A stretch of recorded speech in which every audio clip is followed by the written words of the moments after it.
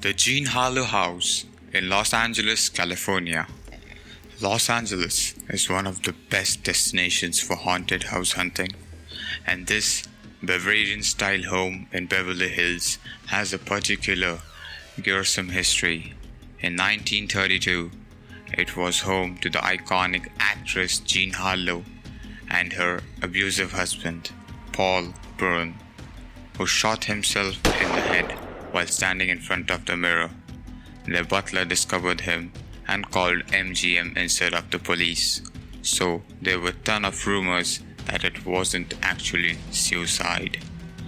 Many suspected Bern's ex-girlfriend, a suspicion exacerbated by her jumping off the boat to her death a couple days later.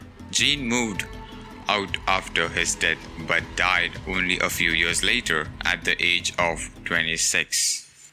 But wait, it gets creepier.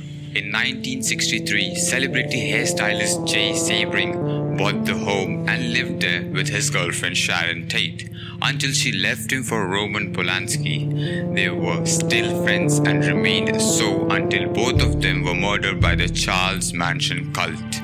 Tate was the same age as Harlow when she passed. But back to when the couple lived in the Harlow mansion, Tate told several friends of creepy occurrences in the home and even mentioned it in interviews.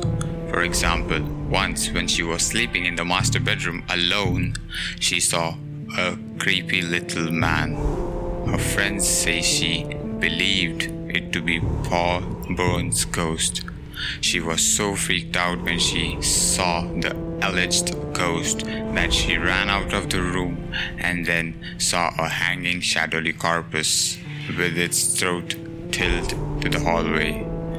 There are also stories about two other people dying in the swimming pool over the years.